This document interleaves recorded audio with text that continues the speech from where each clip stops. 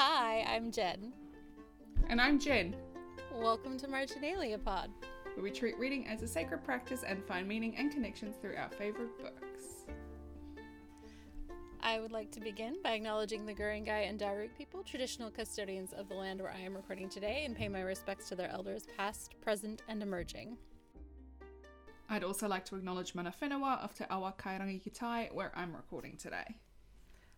Oh, hello. Hello, how are you? Oh, falling apart. We have had a weekend between us. I know. It has been a thing. So much has been happening. Are you feeling better? Yeah. Because you were in a lot of pain yesterday. Marginally better than yesterday. I've been mostly horizontal today because I've done something to my back, and it's a little bit better today. Yeah, like I have a little bit. My neck can go to here now, which is further than yesterday. So improvement, right? But now I also have a cold. That is the worst sort of back pain, when you can't move your neck enough. Yeah, because like if I move my neck, it like radiates all the way down into my shoulder blade, like down my scapula. So yeah, it's just not great. I'm sorry. Oh. Hello, buddy. What's up? What did you say? I'm recording. Can you go out that way and shut the door behind you? What did you say? I'll look the other way if you eat the rest of that chocolate, but you have to go right now. Bribes, I love it. Sorry about that. Yes, this is an example of my excellent parenting at work. It is excellent. I love Let it. me record. Well, how are you, lovely? Yeah, it has also been a weekend.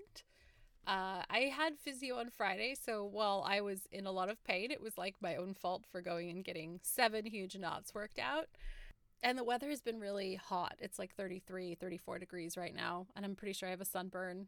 And yesterday was just hard for a lot of reasons, so I'm really glad that we're hanging out and recording and just getting to like talk about some pretty nice bits of this book. We can dissociate for a bit. Yes, yes. Please, fiction, carry me away from my real life. It's hard. The dream. I know. Well, did anything spark joy for you this week? Yeah, I met up with my OG book club on Monday, and it was just really lovely. It's just we always have such good chats about things, and even though I haven't read the book because I was like number 211 on the library wait list, Oh, gosh. they all had, and we had good chats about it. I'm still going to read it. It sounds really interesting. But yeah, it was just lovely. We had some really interesting chats, and I just really enjoy their company. Enjoy the company of smart women, you know? Yeah. That's one of the things I really love about when you read books with people. And I get this because I read books with you. Like, it's a whole other perspective, and also somebody who's got an amazing brain sussing out things you missed. It's just a great feeling. It's just good. The communal act of reading, right? It can be so lovely. It's what we do here. Yes, we make meaning. Because that's what humans are. Meaning-making machines. We do, sometimes to our detriment. What sparked joy for you this week? Well, on Friday, I went to the Quilt Show, which is put on every year by Quilt New South Wales, formerly known as the Quilters Guild of New South Wales. And I got my 10-year certificate for showing quilts in the exhibition. Wow! So, there it is. I have literally been doing this since my son was 2 weeks old. Yes. Amazing. Yeah, and my goal has been to get the 10-year certificate, and then the 15, and then the 20, and then the 30. So, like... This is my long-term life goal, is just to have a quilt in the quilt show every year. And I've managed it through COVID, and that felt like a pretty big thing. So yeah, not bad. Yeah, it's an amazing achievement. And your quilts are beautiful, so, you know, they're lucky to have you. I've only won a couple of second place prizes, and those were when I like put my whole heart and soul, I won't say what the kids say, but I put my whole that into making the quilt. And like every year, it's just kind of like, I just want to put something in. So I know that I can do well if I try, but I also just enjoy having a project that has to be finished by a deadline. Yeah. It's the joy of making it, not the competition, right? Yeah. I think that speaks to my maturity. Yeah. How's that for a segue? So good. So this week we're reading chapters 74 through 83 through the theme of maturity, and I was wondering, Jen, if you have a story you would share with us. I sure do. So, this is something I feel like I'm very familiar with because I am an only child. So, something that I've heard a lot in my life is, you're so mature for your age, which is often a phrase that gets trotted out when you're younger as a compliment to you and everything, you know, because you're just like, you're so mature for your age, you're so well behaved, you're so, you know, above it all sort of thing, and it's always a compliment. But in recent years, I've really been unpacking that and what it actually means, and it made me think of a meme that I saw the other day that was like, it said, you're so mature for your age, and the person replied, thanks, it's the trauma. Because I think very often it is trauma that causes that kind of maturity, and the consequences of having to grow up too fast and having to deal with things because you have no choice. So as an only child, for better or worse, I was always in the company of adults. I often just had to deal with adult situations because there were no other children around. My mum would take me to work with her or whatever. I very much lived in my own world and made my own entertainment, but I was often an adult company because my parents' friends didn't have children, right? Yeah. So I'd entertain myself. I'd be part of adult conversation from a very young age. And I remember being quite resentful of children younger than me or even children my age who behaved in a way that I thought was not mature and would might not, I would view that as behavior that would get me in trouble. Like my cousins would be really rambunctious and loud, and I know that my dad did not really enjoy that, so I wasn't that kind of kid. Or people would be breaking things, which I certainly couldn't be doing without consequences. Stuff like not tidying up after myself. Like there's just a lot of things that I'd internalized and associated with maturity, which means that I became quite resentful of other kids when they didn't act like that.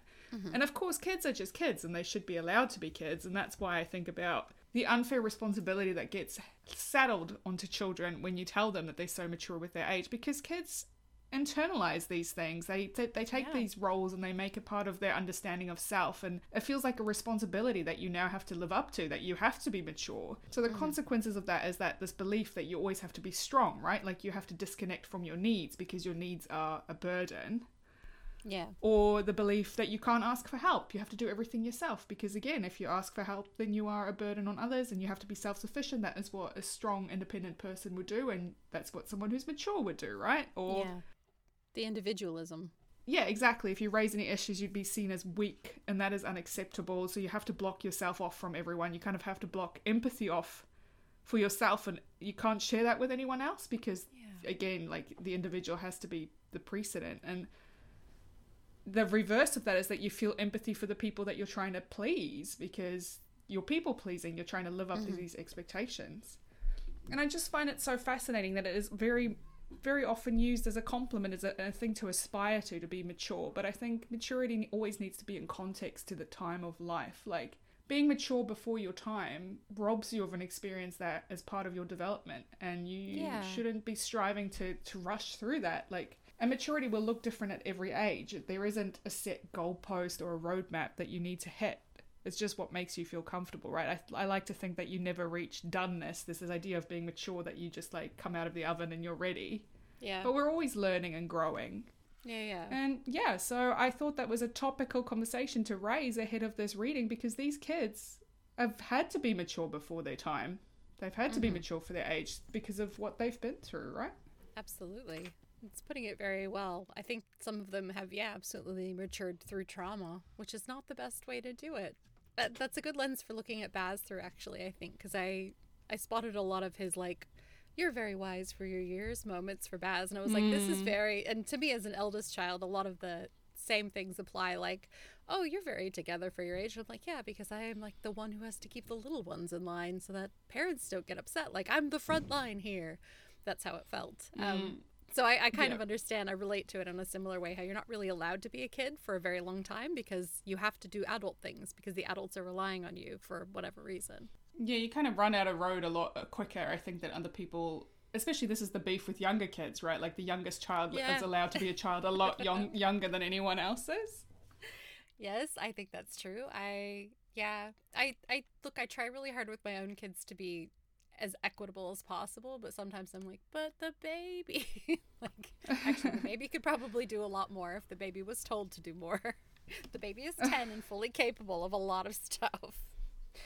Oh, but then again, I'm always pulling my oldest back and saying like, "Hey, stop. That's my job, not your job. Like you focus on being a kid," because I'm really sensitive to the fact that like I am an oldest child, my partner's an oldest child, and we have this oldest child who is like all of the stressy bits of both of us put together. Yeah. Yeah, and Yeah. there is this conflation between like being able to mask and sort of push down your natural inclinations and maturity when it's like actually no, kids should be kids. Yeah, I think what's recognized as maturity sometimes is just people pleasing. It's not that I'm mature, it's just that I know what to put up a front to seem that way when necessary, you know? Like, yeah, you can play the game, but that doesn't mean that I'm emotionally ready for it. Oh my gosh, yeah. Like being able to answer questions in class does not mean that I understand what's happening with my peers. Not the same. Yeah. Oh, so much. Should I read our chapter summaries? Please do. Okay, they're really long this time, but so much happened I had to include it all.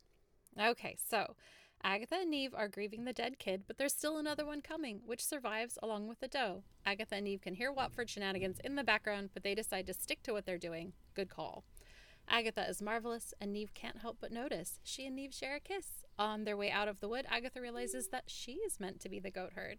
The barn door is open for her, and she thinks kissing Neve is the best thing. And so do I, honestly. Simon Snow has sent Penny and Baz and Shep on a wild goose chase because he intends to stop Smith Richards himself. In the Whitechapel, Smith Richards tries to pivot and accuses Simon of turning up out of jealousy. Rude. He tries to curse Simon, but the spells bounce right off, and Pippa is there with Baz's wand to stop Smith Richards long enough for Simon to literally carry him out of the room.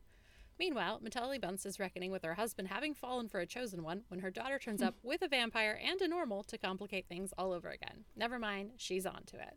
Smith Richards is arrested. Daphne still has her magic. Pippa tells Baz she never wants to see him again. Baz takes Daphne home. Simon takes Jamie home to Lady Ruth. No one is happy that Simon lied, but they agree to table it. The next morning, Baz visits his Aunt Fiona to give her his mother's ring and his kind of blessing, and he and Simon come to a better understanding of what it means to be in relationship with each other. Aww. Oh, so much happens. Yeah. I love the maturity we see of Simon and Baz's relationship in this section, particularly because so much of what happens mirrors exactly what happens at the start of the book. There are these moments that are exact kind of mirrors to what we've seen previously, and we can see how far they've come and how they talk to each other, how they think about each other, how they communicate with each other. And I just love that. I love that they're so much better at dealing with things. And then, you know, it's a work in progress. It's always a work in progress, but they're willing to do the work for each other. And it's just so beautiful. It is. Like, how much of maturity is just the willingness? I think about this all the time because I have the little grumpy gremlin in my head that kicks off when I don't want to do something. I have to remind myself, like, okay, are you being willful or are you being willing? And, like, maturity is being willing even though you don't want to do something. Yes, so the willingness is the maturity, and you see Simon actually like going through the discomfort and saying, okay, I think this is what people do. They stay, they try to get close, and they try to stay there. And just the fact that he's like gone through this entire process of like sitting through that discomfort because he believes it's worth it is just beautifully mature of him, and I love it. Simon is so mature in this section, I think. Like the way he deals with Smith Richards as well. He just goes in there, he's not getting wound up, he's not getting frustrated or angry. He's assessing the situation. He's like, okay, well, the best thing for me to do, everyone is really angry, but that's okay. They don't know me. They don't know who I am. The mage kept me away from them. The best way for me to diffuse the situation is to remove Smith Richards. We'll just fly him out of the window. Like, cool. He picks him up like a toddler who's having a tantrum and just takes him into another room. Like, I literally love it so much. I have done this as a parent so many times. And I feel like it really shows Smith's immaturity. Like, he is so wed to the expectations of everything that he can't see the forest for the trees. And he's just such a, like, again, he's such a toddler. He's just throwing his toys. He's being so horrible. Yeah. What does he say? He's like, what is Destiny doing? Like, he's really cut up about it because he's really sold on his own self-importance. He really does believe he's the chosen one. But also, he's massively xenophobic. Or whatever, magicphobic. Yeah. You can't just sit around and expect Destiny to do the work for you. You still have to take an active part in making things happen. And he's just like, oh, what is Destiny doing? Like, this has got nothing to do with my own actions. It's just like the worst kind of, I don't know, just megalomania. Yeah, he is the worst. I agree. Um, I think there's something about the way that he expects it all to go and how that is in itself a problem. Like the fact that it's going differently to plan is what's causing him so much irritation. But he did have this contingency for if Simon showed up, having found out what he's actually doing, which was to pivot. Which is the moment that I'm like, wow, okay, no, this guy is actually like, he's not just sold on himself. He's like literally evil. He's literally, he knows what he's doing, right? Because for part of the book, you can believe that he doesn't actually have that evil intent. But here he's like, no, I'm weeding out the weak ones. Like, so we only have a society with the best. And then he says, because they're only old stories, no one's making new ones. He's making this commentary about how complacent the world of mages has gotten, which, for a better or worse is probably true. But then Baz talks about Penny bringing a normal into Watford and how many how many history books is she going to end up being in because she's such a force of nature. And I'm like, that contrasted against Smith's perception of things. It's like, here you have these people who are writing the stories. Simon is part of the new stories. Yeah. But you're just so blinded by these expectations that you have that you can't see the beautiful things around you. Yes. And also the idea that you have to create just as big a story rather than just living your life. Like, it isn't, you can't create these things. You can't force them to happen. This is the same problem the mage had, right? Like, he had to make the prophecy happen. It couldn't just exist as it was. Like, he had to force it into being. Yeah. And sometimes you just need to, I don't know, let non-specified deity take the wheel for a bit. It's okay to just live in the time you live in. You don't have to be the chosen one. Appreciate the days you have. I think this is something we can all embrace. Like, there's this self-esteem song where she says, the day you get married is not the best day of your life. Every day you get to have the day you get married isn't the biggest day of your life. Every day you get to live is a big day. And I just love that. It's like every day is important. Every day you can make a choice to be happy to be alive. Well, not even happy, just be content in this day that you have and what you have, right? It's like you literally rewrite your brain every time you find things to be grateful for. And it's the most annoying thing in the world, but it actually works and is true. I have a, I think it's Kurzgesagt. It means acorn in German, and it's a gratitude journal. And sometimes I'm really salty about it, but that thing is so useful for just putting into perspective the fact that I have an amazing life and things are actually really great. And it can be really annoying to be like, but I want to be grumpy. But, the gratitude journal makes it hard for me to stay there. Yeah. And that's okay, right? We're all allowed to feel grumpy or angry or whatever, but we are always coming back to the middle. So, yeah. Feel your feelings, but, don't let them dominate. Don't let them take you over, for sure. Yeah. I think it was quite mature of Agatha and Neve to just not deal with whatever was happening on campus and to keep working with the goats. I was like, that is the correct decision. Yeah, I love how they just explosions, never mind, we're focused over here. And I love how Neve's not even dealing with the dryad. She's like, that is unimportant to my life story. And then Agatha says she only has time. Things that aren't useful. Yeah. And I'm like, oh, Agatha. That's kind of sweet because it means she thinks Agatha is useful. But it reminded me of when, was it Simon who said that he didn't just want to be useful? Or was it Penny? No, it was Penny. Penny had that whole thing about just being useful. Yeah. And I mean, we see this in Blue in the Raven cycle too, about useful versus needed. And I think that's honestly something I struggle with. If I'm not useful, people won't care about me. And it's well, actually, just having value by being here is probably enough. Yeah. But, I can tell everybody else that, but telling myself that is a whole other argument. I feel like my house is full of a lot of people going in and out of the door. So if people are hearing all of this background noise, I am sorry. I have very noisy children. It's fine. Adds to the ambiance. Yes. It's very windy here today, so you're going to hear the wind anyway. So, Yeah. Well, I have my two whirling dervishes, and then you've got your actual wind, so. Yeah. I think Neve is actually very mature in how she approaches her job. I mentioned it last time, but she's very she's very happy to just step aside and let Agatha deal with this because she's the one getting results. So she's like, cool, go ahead and do it. And again, here she's like, let's just get this done. Yeah, she doesn't have the hang up She doesn't put ego in front of anything else. Like, the job is to take care of the goats, so she doesn't let her ego tell her, oh, well, I'm not doing it. That's bad. It's like, oh, good, I found someone who can do it. This is good. I love their whole path to each other. I love that Agatha is impressed and also unimpressed with Neve's grumpiness. I love that Neve finally looks at Agatha the way that everybody else always has, and it's like the first time Agatha's ever liked anyone to look at her that way.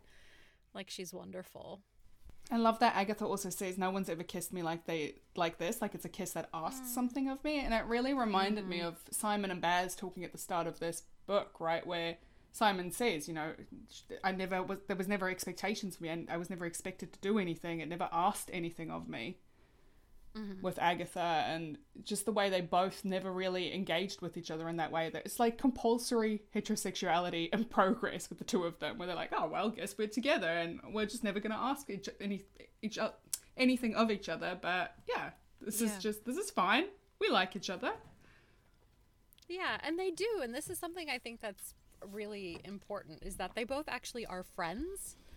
Like, he's always happy to see Agatha, and she even at one point, I don't know if it was this section or last section, I think it was last section, she's talking to Neve and she's like, well, he's my friend, he's very nice, you'd like him if you would let yourself get to know him. And Neve is sort of like, I don't not like him, but I love that they still have that friendship, even though they did date for a long time and they were both like, oh, I guess it's over. Like, it was more like wounded pride, but not wounded pride. It was like the loss of the life he thought he was supposed to have when she left Simon, but like it wasn't a genuine loss. I think for Agatha it was wounded pride, like the way she talks about Baz and Simon and how she was something in the middle that they just had to step over to get to each other, like something they had to drive around. And she was playing this game where she thought she was kind of like, I guess, manipulating Baz, and not consciously, but sometimes that is part of the comp het situation, is that a lot of women don't realize they're gay because they like manipulating men for affection, or not like, but they get some sort of satisfaction out of it that feels like love, like this manipulation for attention. And I feel like maybe that's what Agatha was doing, because she's so neglected by her parents. Yeah, they're just very hands off, I think. But I don't think she needed them to be hands-on. I think she just has a very specific kind of life that, and like her specific personality doesn't require her friendships to be like the all-encompassing, in each other's pockets type of friendships, right? Like, she actually quite likes her time by herself, and she likes hanging out with her friends, but it's not like the end of the world if she doesn't, She's sufficient. She's very self-sufficient, I would argue that's hyper-independence bred from her own kind of trauma. I don't think that is necessarily healthy. Yeah, that's true. She's gone the individualist route of, I'll just be by myself and it'll be fine. Yeah. And if I'm not with these people, then I don't get involved in their drama. I won't get kidnapped, all these things. But look, she managed to get kidnapped all on her own without their help. So it really is just something that happens to her a lot. She's just got a vibe. She's the Spider's George of magical kidnapping plots, I guess. Baz is very mature in general, isn't he? Maybe that's the oldest child symptoms, as you've already mentioned. Yeah. Like, he's so mature with his situation with Pippa. He's just like very open to the point where I think it would be quite annoying for her, where he's like, look, I'm willing to take whatever punishment you want to give me. And she's like, just get out of my face. And then he's like very understandingly nodding. Like, that would drive me insane if I was Pippa. Yes, I actually was giggling the whole time because I was just imagining how annoyed you would be at Baz at that moment. And I'm like, this is probably the moment where Jen likes Baz the least, because he's very like, what can I do? Stop it! Stop it! But also, like, when people mess up, you don't want them to grovel. You just want them to fix it. Yeah, don't be that understanding. That doesn't serve anyone. I don't like it. Because it kind of like nullifies the anger. Yeah, exactly. But he's also very mature about the whole Daphne situation, I think. Like, he's very good about it. Like, he went into this to fix it. He's taking Daphne home, and then he has that lovely moment with her in the car where Daphne's having a breakdown because she's like, she feels so bad about what happened. And she says, this wouldn't, your mum would never have done this. And He's like, well, my mum's not here.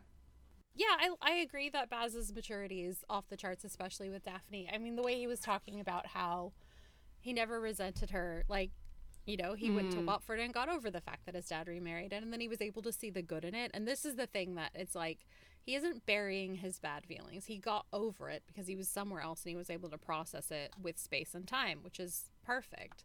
And he talks about how his dad was very hard, but Daphne makes him softer. And, you know, she's a good mom to him, even though she's always holding herself up. And this is something I found really interesting. She's always holding herself up to this, like, invisible Natasha Grimm-Pitch.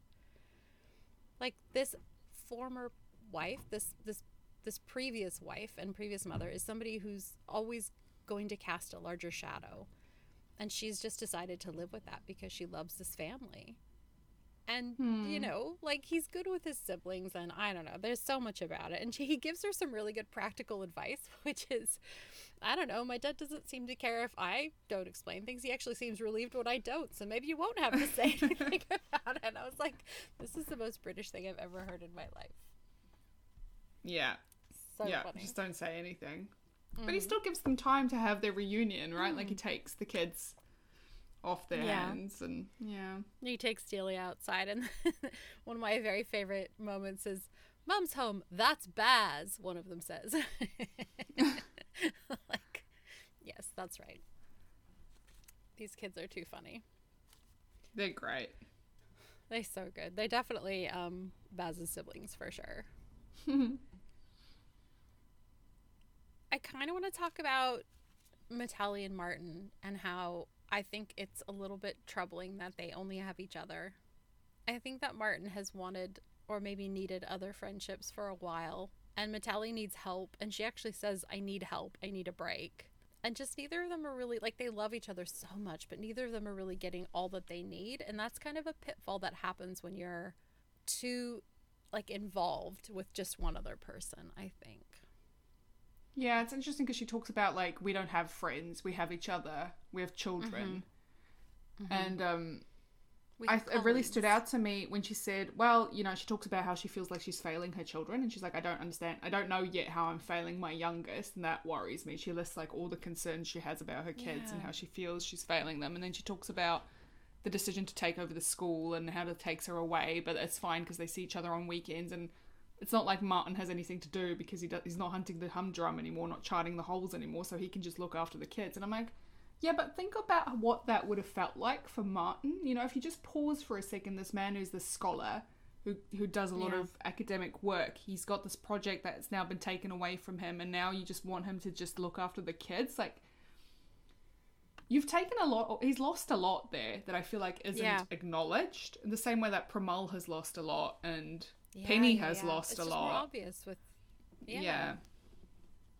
So it's a family they're really struggling, and they've really lost a lot in this, like, downfall of this society as they knew it. But she doesn't have the time to deal with it, and so, you know, Martin finds salvation at this community that's been created by this chosen one. It's this whole bid for community thing, right? Like, most people would join a book club, but that's okay. Go join the chosen one cult.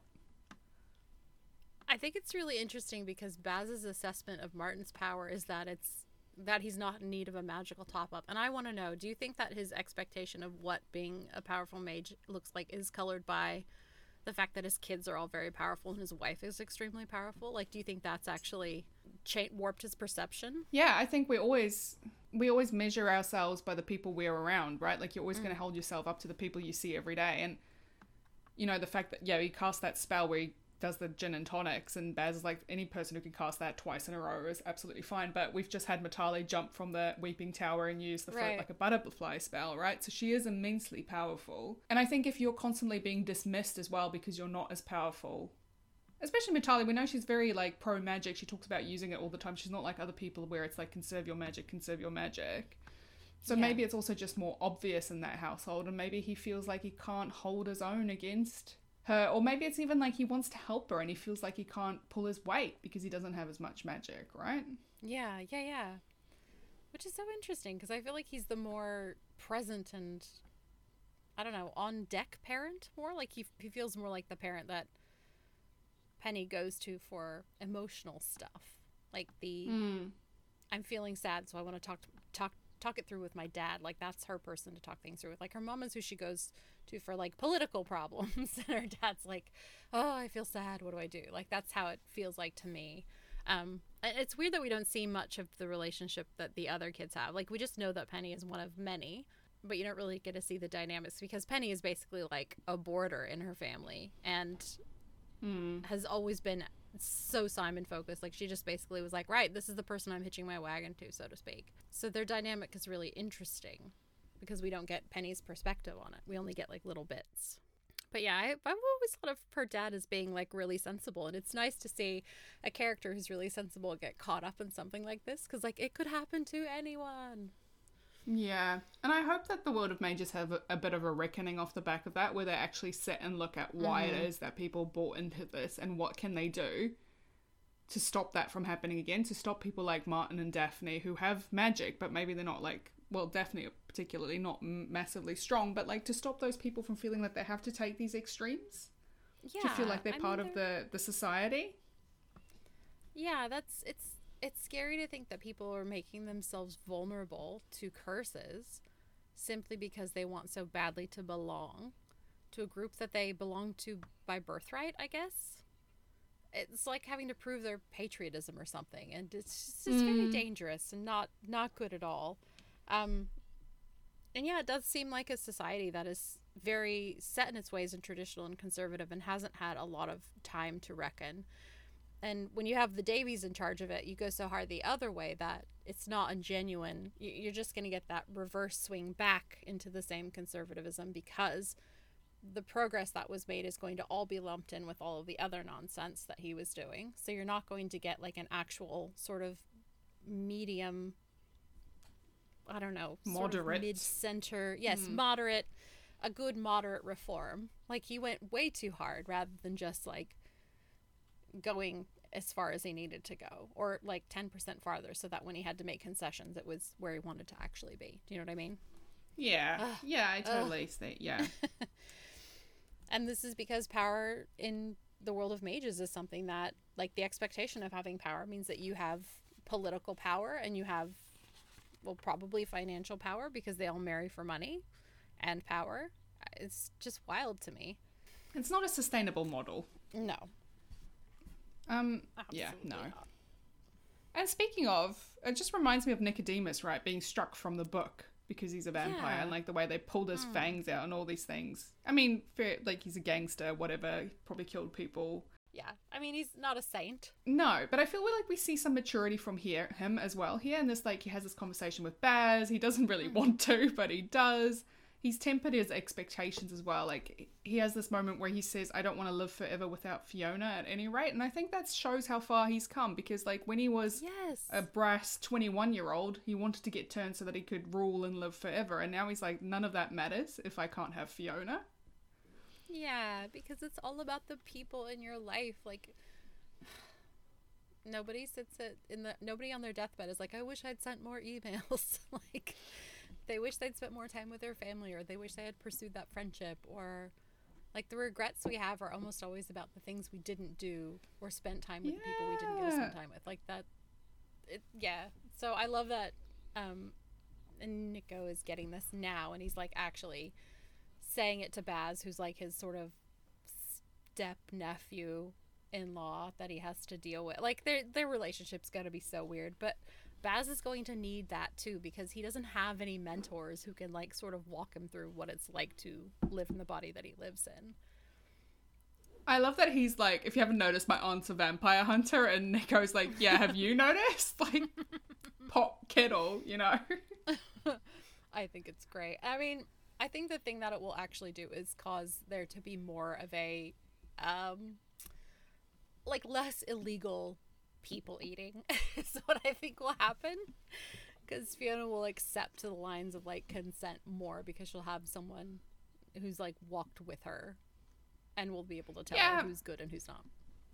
I also think it's important for Baz's self-acceptance in a way, because this, you know, he says to Fiona, she says, imagine a wedding, vampires on one side, pitchers on the others, and Baz is like, yeah, that's going to put me in a difficult position, which is him directly acknowledging it. Then before he freaked out when Fiona implied he had to go drink some rats. He was like, we don't talk about this. We never talk about this. But here he is making that connection himself. And I think that is maturity too. Like, it's part of his journey. And I think having Nico in the family actually will help as well. Yeah, and it gives him a template to, like, not have to be whoever he thinks his mother would have expected him to be. And we don't know, as he, like, even he says, you know, he's trying to figure out, like, how did she feel about gay people? Maybe when George Michael came out, I will have to ask questions. It's very cute.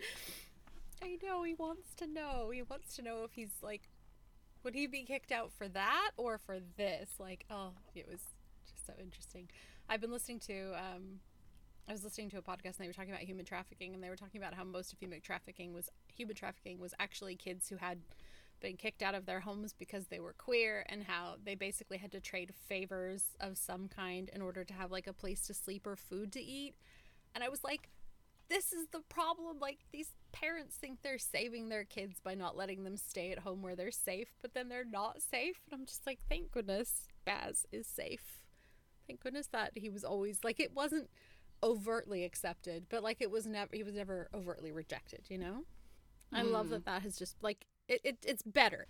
Yeah, I love that Daphne even says to him, you know, maybe we can do up a barn and you can bring someone home. And he's like, whatever. And she's like, I think it's possible, Basil. And I think this is part of, you know, Daphne is she kind of manages Malcolm in a way, but I think there's love in that moment as well, where she's like, we can work through this together. Like, yes, of course, you would want a situation where Malcolm didn't have any hang-ups, but people have a lot to unlearn, and I don't think necessarily throwing him out for this behavior is helpful. I think he does love Baz, and he has his own journey to go on, and it's nice to see that Daphne is like, I'm going to take him on that journey. I'm going to help him and support him through that, you know? Yeah.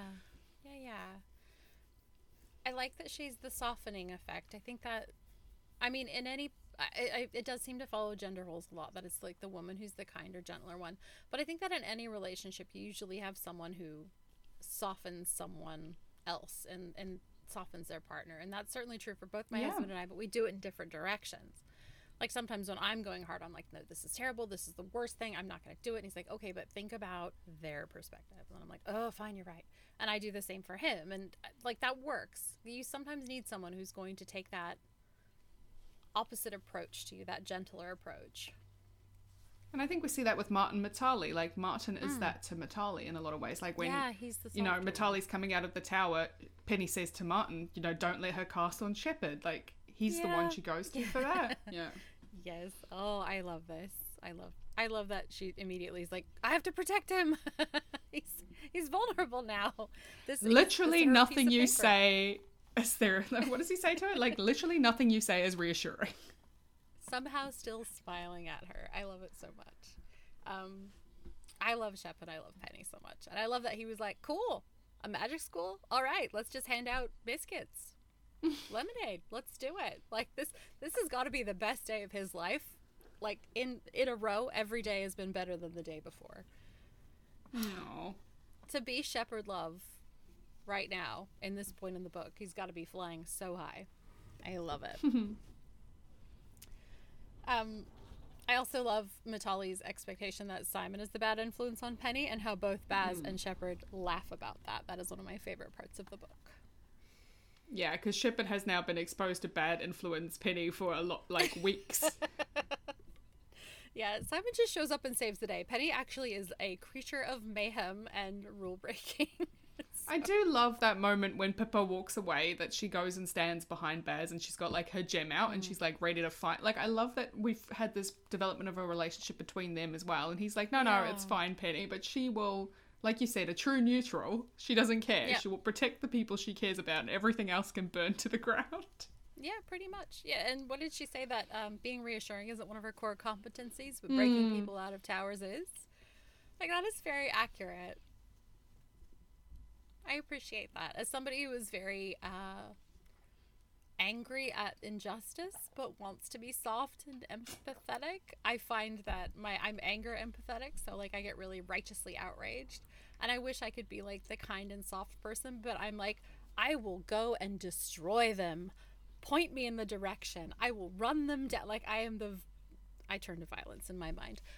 It's not great, but like I love that Petty shares that impulse to just attack, protect. Yeah. A plus. It's a good thing I don't have any magical powers or gems, because I would have caused a lot of problems before that frontal lobe developed all the way. For sure. Okay, that's everything I had, I think, for expectations and yes, I maturity. did have a little bit more, but it's my in-depth, so I'll save it. I think I've got... I just wanted to point out that... Oh, there was something... Oh, the expectation of how Matali treats Jamie, and like the way that Simon is observing it. Like, he doesn't think he's ever seen her look apologetic before. And, you know, on page 515, they actually go through and, you know, have you heard from her? No. Have you? I thought I might after he died. Yeah, me too, but I haven't heard anything. Like, they're talking about Lucy, but it's just this really quiet and kind of beautiful, sad acknowledgement that neither of them really had the expectation that they'd hear for, but they still have the hope. And I just love that Simon got to be part of that and see that, because he'll later slot this in. Like, he'll think about this later when he finds out, you know, he'll think about it later, and he'll know that there were people who were always hoping and always looking and always caring. Yeah, and I love that Jamie tells Simon the story, and he's like, wow, someone, you know, like the mage dated someone, and I love that he gets these moments, but it's kind of horrible that, you know, everyone was, I don't know, like the implication that Lucy ran away from the mage, and then it, you know, Jamie says Dad wanted to have a duel against the mage, and he turned up there accusing Lady Ruth of keeping them apart, which makes me very confused about what actually happened. I know. Where is she? What's going on? Did Lucy leave Simon at the orphanage? That doesn't make sense. I don't know. Or was Davy just playing the long game? Like, he was just going in with the con? Maybe. I mean, I think that the idea that she disappeared and left him was something he put out because he didn't want people to be like, oh, she died. Does that make sense? Yeah. I would love if she actually just left him. Like, yeah, sure, we can accept that she died in childbirth and it's horrible. I don't know. It would have been nice if she managed to get away. Yeah. Even if she did still die. I would have liked that agency for her. I love her for choosing to try and stay, and I love her for choosing love. But yeah, my heart hurts for her. For sure. Did you have any tangential, Marginalia? I love that Matali says on page 493 that Martin takes the whole world in. That's a tremendous thing, to be able to hold the whole world inside yourself and still feel compassion for it. I just think it's such a beautiful observation from her. Such a tender moment for them. Yeah. Beautiful thing. It is beautiful. I also love that Matali's own son brought the classroom wall down with a yeet. I still yeet all day, every day. I say almost once a week that I will yeet myself into the harbour. I live for the yeet. We love the yeet. I'm old and I also love yeet. I think it's now officially an elder millennial approved phrase. So we've taken that from the younger millennials. Sorry, it's ours now. That also made me laugh. There was a Lord of the Rings reference, which I flagged for you on page 494. I was like, Balrogs!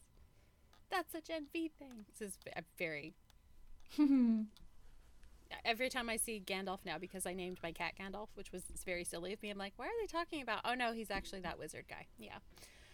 And I just want to talk about how much I love Neve and Agatha. That's something that I have this vision of them being the grouchy lesbian homesteader friends who, like, hate everyone, but they'll definitely come over and hang a door for you and judge you, but they'll do it. Especially when Neve is beaming at the goats, at me. And I love Agatha saying here, Neve kisses me again, and I want to draw a line through everything I considered a kiss before. Because when you have a kiss like that, and, like, you've kissed people, and then you kiss the person, and you're like, oh my gosh, this is a kiss. That's such a great moment, and I love that. And I just, everything with Jamie Salisbury, I find him really adorable and charming and kind of hopeless, but, like, he's my little Blorbo, and I love him. He thinks it's funny that the Coven thought he would be murdered by vampires. He's kind of still in awe that Simon Snow was sent to fetch him. He feels embarrassed that his mom would have to come and bail him out of jail, but, like, of course she would, because he says he's a plonker, and it's just like, It's okay. You can just be like a little guy, a little scrungly guy. There's no pressure. Yeah, I think I've covered everything else. The only other thing I had is I love that Baz says that, he's looking for Simon, and he says to Matali, is he under arrest? And Matali says, not yet. Should he be? And then he says, no, he should be given a medal and a pension. So true. He should be given a medal and a pension. He should have gotten that at the end of the first book. Absolutely. Like, the mage's inheritance is not enough for him. He has been traumatized repeatedly by the world of mages. And the fact that Baz brings that up before when they're, or that evening when they're talking on the phone, and he says, like, you served it unflaggingly with honor and you owed them nothing, and yet you still served. And so I was like, but I liked it. I liked having a job. I liked having a purpose. I liked having, he doesn't say vocation, but a vocation. But Baz has got this great point that, like, you actually owe them nothing and they owe you everything. Yeah, even the fact that you liked it shouldn't mean that you should just have done it. Like, it's a job. You did a job. You should get something for it. Like, just because you like doing the job doesn't mean you should do it for free. I absolutely love parenting. Like, it is the thing that I am supposed to be doing. I feel that in my soul, but I would really love to have at least government-funded superannuation. Like, I don't need a salary, but just pay into my super for the love of... Because, like, I don't have a way of making money if I want to be a full-time parent. And we are outside of the income bracket for carer's allowance, which would be, like, I think $70 a fortnight anyway, which is just perfect, right? Like, how useful is that, really? Anyway. But, yeah, like, there's no real mechanism for a chosen one who fulfilled his chosen one duties and just gets to hang around now. Like, what do you do? They're supposed to die. You're not supposed to have to look after them in their old age, right? The Dumbledore strategy. Yeah. I'll just get cursed and then orchestrate my death in a way that traumatizes a bunch of kids and tell no one about it. 10 out of 10. No. That guy's the worst. I mean, I get it, but, like, he's the worst. Do you have an in-depth? I sure do. So mine is on page 543, and it's when Simon and Baz are having their little delightful intimate moment.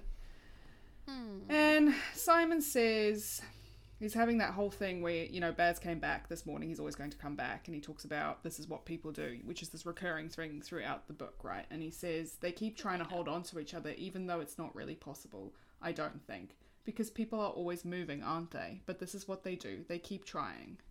I'll keep trying to keep him well, to keep him happy. I think it relates to the theme of maturity because I think this is a very mature moment from Simon. He has really let go of a bit of that insecurity and the way that he was pushing Baz away because he was too afraid to get close. Like, this is a moment where he's processing that and he's gotten to the other side of it, where he's like, he's gonna, this is what people do, that he's gonna come back. And expectation as well, because there's an expectation of behaviour. Like, they've really worked through what they expect of each other, and that they're getting to a point where they trust that, and there's something between them that's strong enough to lean on, as they've mentioned previously in the book. It reminds me of a conversation that I actually had at my book club on Monday, where I was talking about the fact that I personally struggle with the idea of relationships and love a lot of the time, and I think part of it is that there is, when you pause, I can't think about it too much, because when you stop and think about it, it's kind of unhinged that you just take a person at their word that this is going to be a thing. Like, we were talking about people get married and they're like, yeah, of course, I love you, I'm going to be here forever. I'm like, yeah, but you could change your mind at any stage. I'm just going to trust you now that you are saying this to me, and I just have to take you at your word. Like, that is a terrifying thing to do. It's a terrifying thing to just go, yeah, I'm going to trust you. And I think that's why I got really teary reading this. I'm like, I wrote in the note, why am I crying? Because I think this is such an important stage to get to, where it's like, nothing is static. The person that you love is not static. This relationship that you have is not static, but people are always going to keep moving, and all we can really promise each other is that we'll keep trying to be together. And it's not forever, and it doesn't have to be forever. I think we do a disservice by making this big deal about it, because it robs relationships of value if they're not forever. And I think we've discussed it many, many times, that sometimes relationships are just for a season, and that doesn't mean they aren't valuable or that that person wasn't important to you. It doesn't devalue anything that you've experienced. And maybe instead of trying to make it about forever, it's about being good enough for each other every day in the moment rather than taking this long-term view. So I think going forward, it's just been on my mind a lot recently that you aren't guaranteed a long-term future. You are only guaranteed today, the moment that you have right now. And it's our duty to make the most of that for ourselves. And my friend at book club was talking about this book she read, which was written by a palliative care nurse about conversations that she had. And it was called, let me look it up, Top 5 Regrets of the Dying.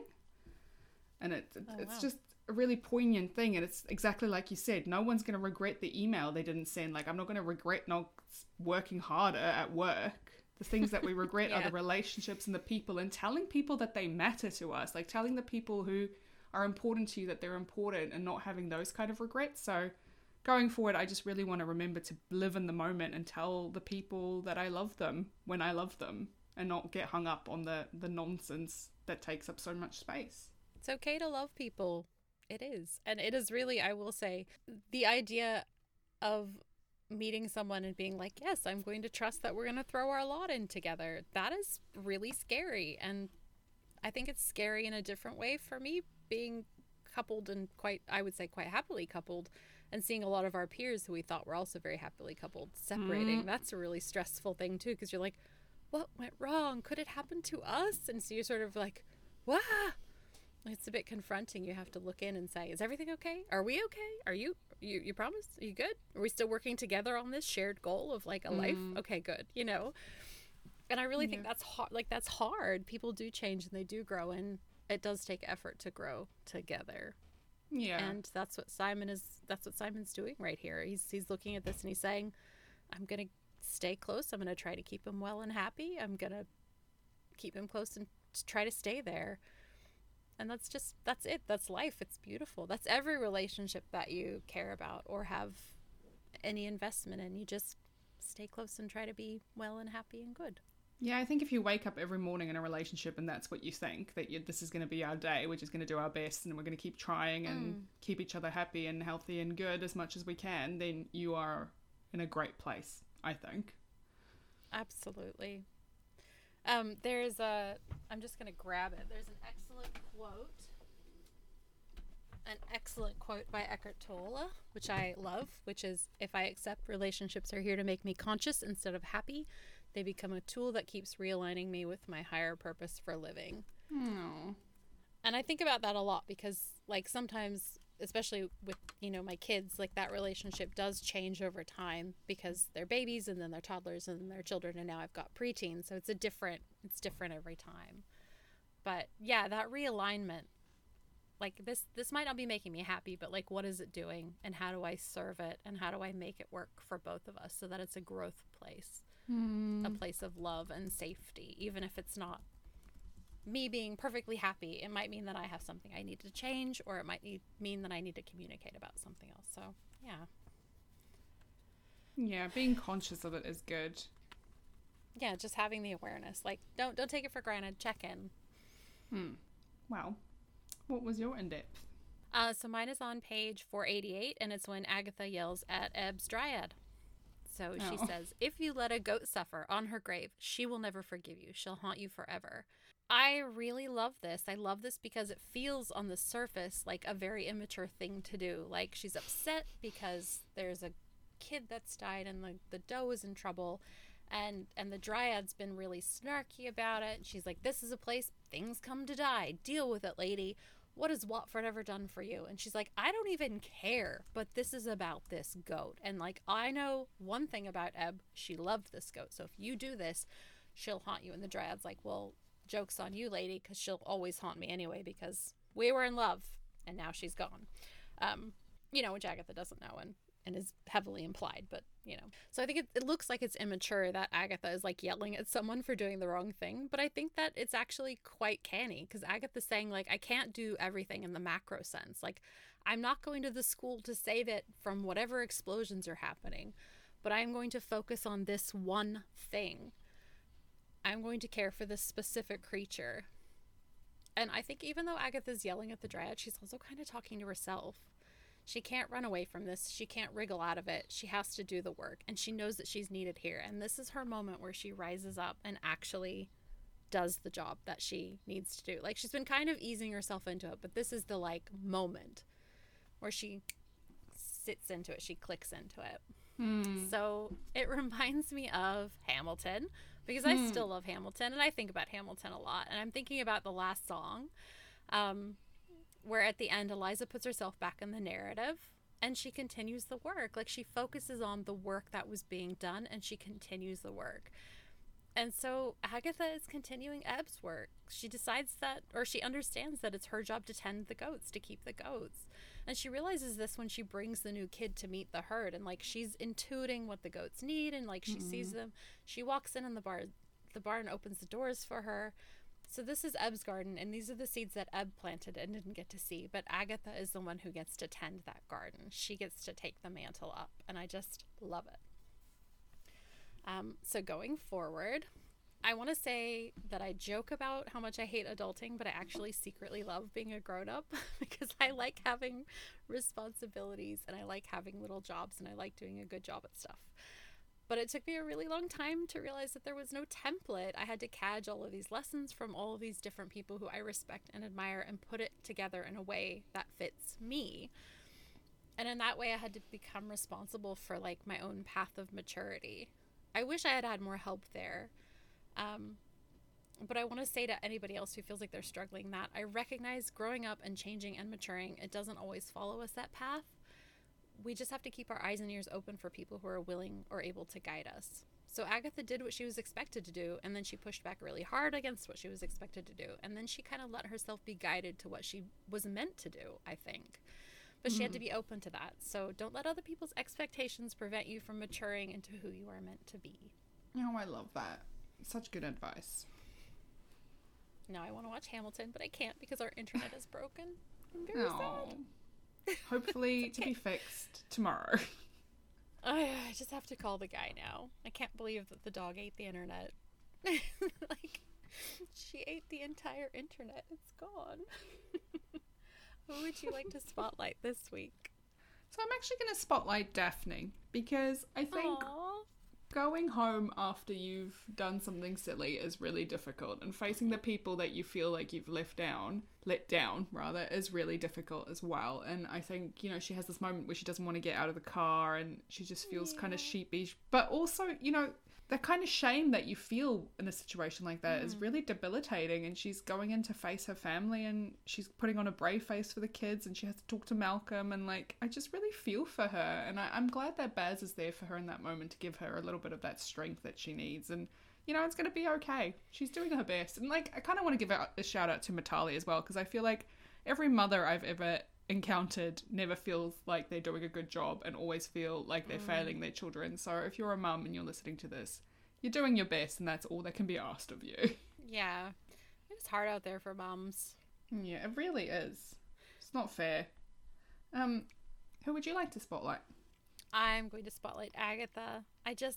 It was really down to Agatha or Pippa this week, but I think Agatha takes it because she just settles into the awareness that this is her job now. And she's not resentful about it. So, you know, we've seen a lot of Agatha be like really pouty, I would say, about being Mrs. Chosen One or mourning the death of the Chosen One. Like, she's like, okay, this is my life, whatever. And she's sort of given up on being a vet because like it didn't fit in or she couldn't get the grades. But this is her just being like, oh, I guess I'm Eb now. Cool. This is my life. And she just walks in and takes it. And that is an incredible act of maturity and emotional depth, and I'm just so proud of her. And also she gets to get her face kissed off, and I'm here for it. Yay, so yeah, I get that. My spotlight this week. I know, I'm so happy. Like, when I read this, I was like, the first time I was like, please let Neve and Agatha get together. Like, the whole time I was like, please, please, please, please, please. I was so happy they did. So yeah. Do you have any homework for our readers this week? I do not. No, sorry, it's been a light week on the ground. How about you? I have been enjoying watching Only Murders in the Building. It's very funny. I still really struggle because Mabel refuses to enunciate. And I feel like that is something she should definitely do. I have to watch it with subtitles because I cannot understand her when she's just talking normally. It's very stressful. But it is a very good show, and I highly recommend everybody watch it. I'm waiting for the season to finish, and then I shall watch it all in a day, like I always do. I mistakenly thought that it was done because it started a couple weeks ago, and I was like, surely it's out by now. And I started, and I was like, what? 5 episodes? What? This isn't fair. So I played myself there. Well, next week, we're reading chapters 84 to the epilogue through the theme of love, and then we're wrapping up the book and this journey with the series. Can you believe it? I can't believe it. I can't believe this is episode 9. No, always. Every time a surprise. I know. It's like, we do this. This is our 11th season, and I'm still like, what? What? Oh, well, that's good. Well, thank you so much, Jen. This was great. And I'm sorry about the whole dog ate the internet thing. That's okay. Thank you for bearing with my many ailments. It has been a time for you. You can go and have a lie down now. Yep, I am definitely going to go do that. What's that saying the old say? The Beck's and a lie down. Go have a Beck's and a lie down, dear. Sounds delightful. All right. Love you. Love you. Love you too. See you next week. I'll see you next week. Bye. Bye. Thank you for joining us today. Marginalia Pod is written, edited, and produced by us, Gen D and Gen V. We'd love to hear from you. Send an email to hello@marginaliapod.com, check out our Instagram, or maybe dash off a quick review. You can also subscribe so you never miss an episode. Our music is by Scott Buckley, and the logo artwork is by Laura Cato. You can find detailed show notes for each episode and much more at our website www.marginaliapod.com. Special thanks to all the people in our various communities whose love and care sustains us. Without your support, we would be very sad little critters. We appreciate you. And to you, our wonderful listeners, thanks again for being here. We love spending this time with you.